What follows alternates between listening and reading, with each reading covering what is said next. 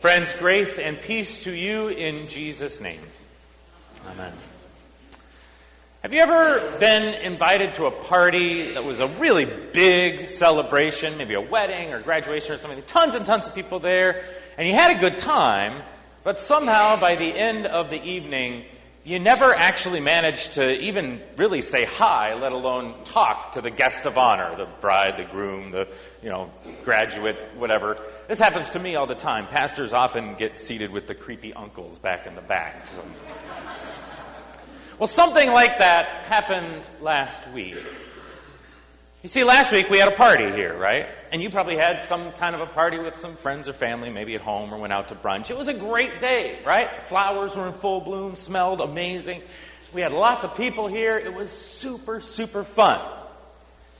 And someone was missing. I don't know if you noticed this, but someone was missing from the party last week, and it might surprise you. Jesus. Now, I know Jesus can go anywhere Jesus wants to be and is everywhere and always and so forth. But literally, in the story that we read last week, there was no Jesus. Yet the women go to the tomb carrying burial spices, expecting to see a dead body.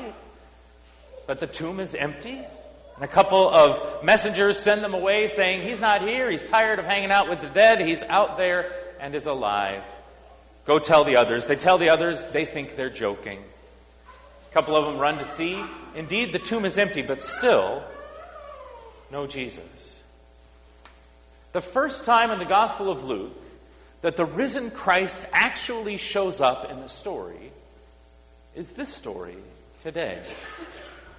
Now, it was later on the same day, so technically still Easter, so it's not like he missed the big day or anything. But Jesus did not appear at the tomb. He didn't appear to the women who loved him enough to anoint his dead body. He didn't appear to the big 12, or now, unfortunately, 11. But rather, the first place the risen Christ deigns to show up on his big day is with these two strangers. Cleopas, who we've never heard of and will never hear from again, and some companion who doesn't even warrant a name. And they can't even recognize him. Can you just imagine for a moment how intriguing this is? Right? I mean, Jesus gets 2 huge days, right? 2 Super Bowl Sundays, if you will, Christmas and Easter. Christmas, you can't really have a birthday celebration without the baby, so he's there for that one. But this is his other big party, right? The other big celebration of the year. And he's not even there. But rather spends that first day with these guys, whom no one knows, and they don't even recognize him. What's going on here? I mean, seriously, in the Gospel of Luke, other than a few little stories about John the Baptist and his family, Jesus is kind of an important character, right? Like, every story stars Jesus. If this was a Broadway musical, he would never take a breath or leave stage. If there's ever a story in the Gospel of Luke where Jesus isn't the main character, it's because he's the one telling the story. And yet here, on Easter Sunday, he's not there. He's out there with them. Why?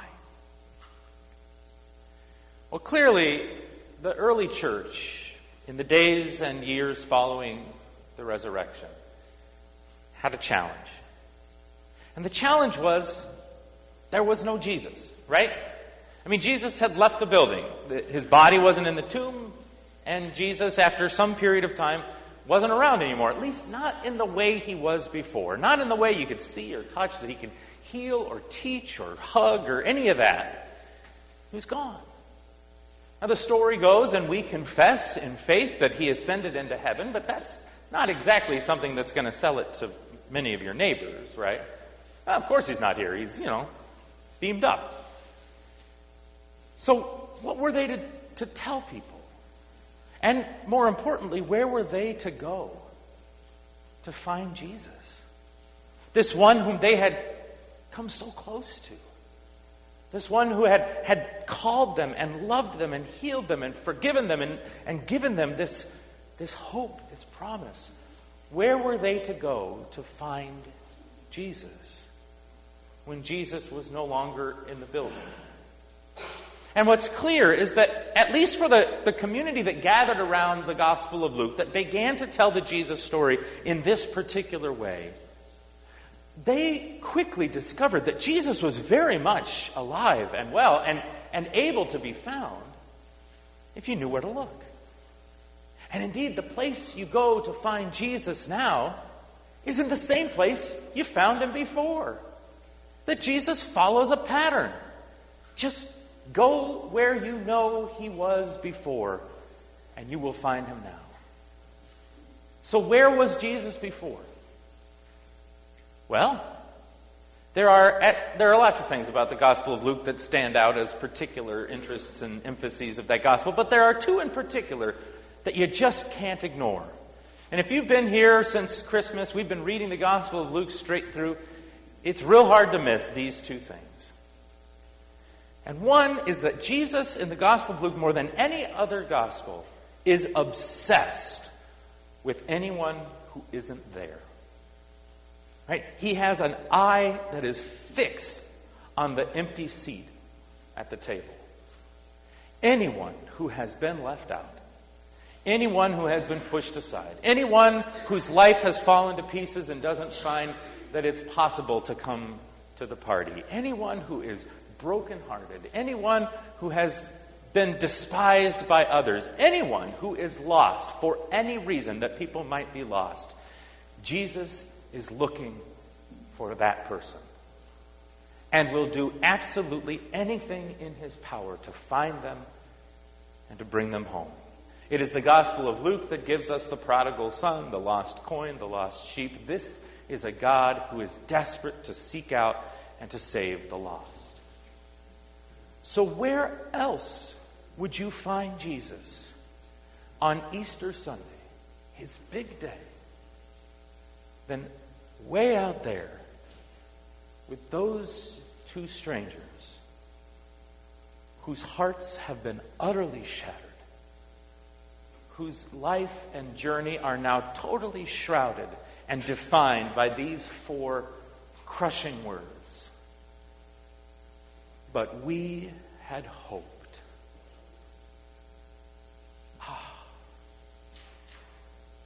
But we had hoped. We had hoped that this would finally be our time. We had hoped that God would finally rescue us from despair, from empire, from brokenness. We had hoped that there would be light in this dark world. We had hoped for nothing. For absolutely nothing. Have you ever hoped for something? Hoped desperately that something would be different, something would change, something would be light in the midst of your darkened world, only to have it snatched away. That's the people whom Jesus desperately longs to be with, are those who had hoped for 5, 10, 20 more years of life with our beloved.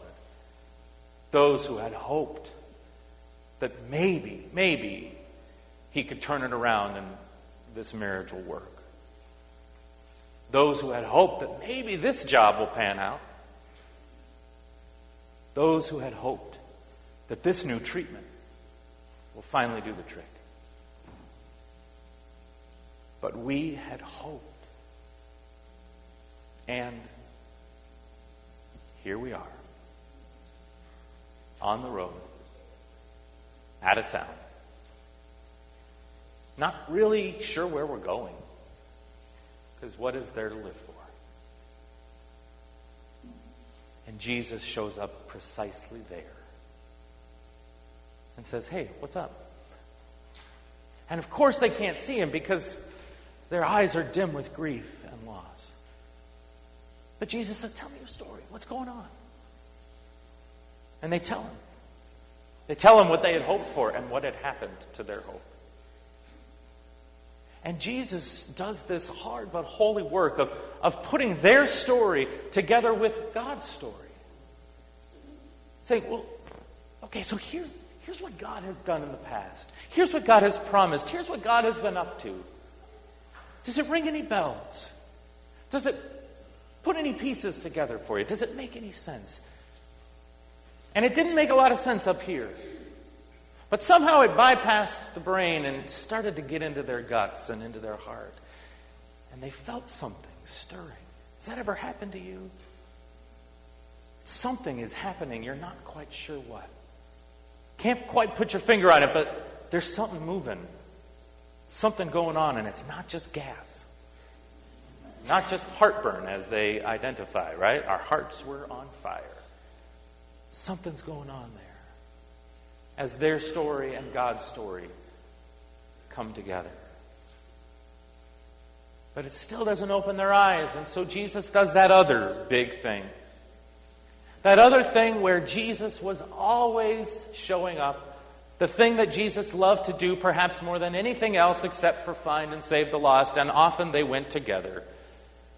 And that is, Jesus loved to eat. This is why I love the Gospel of Luke. Okay? Jesus is always eating. And so he tries to open their eyes and they cannot see. And so eventually he says, okay, look, do you have any bread? Anything to eat? And they sit at the table. And though he is the guest, he becomes the host. And four words begin slowly, although fairly quickly for these guys. It's a little slower for others. 4 words take the place of those other 4. But we had hoped is replaced with took, blessed, broke, and gave. Jesus took bread, blessed it, broke it, and gave it to them. And suddenly, instantly, they saw. He is not dead. He is risen. And he's right here doing what he has always done. Finding and saving, seeking out those who are brokenhearted and lost, and feeding them. Heart, soul, mind, spirit, and everything else, feeding them with God's own promise. And Jesus is there. And Jesus promises always to be there.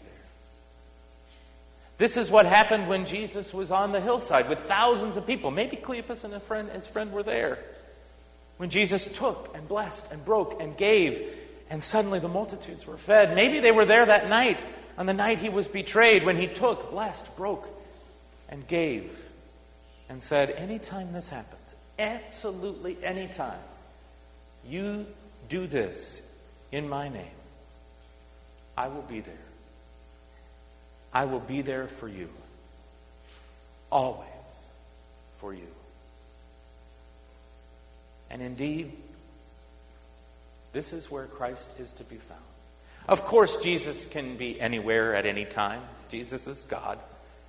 But we know for certain that if we are ever lost and alone, if we are ever heartbroken, if we are ever at the end of our hope, it is precisely there that Jesus will come alongside.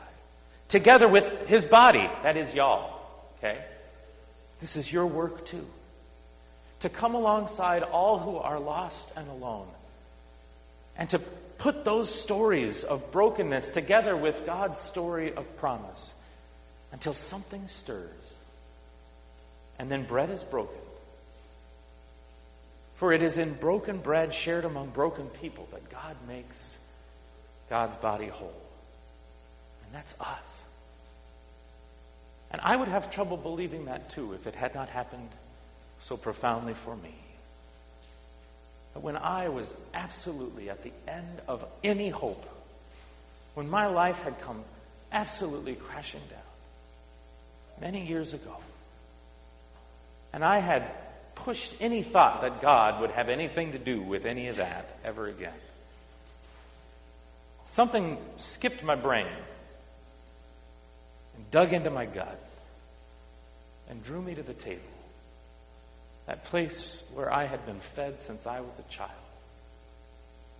And there at the table, it didn't happen instantly, but week after week after week, together with other broken people, desperate to be found, my eyes were opened. And I could see glimpses, sometimes bright, sometimes dim, but I could see that indeed Christ was not only risen, but he was there for me. And he is for you as well. And for all this broken world. Out on the road and here at this table, Christ is risen indeed. Alleluia. Amen.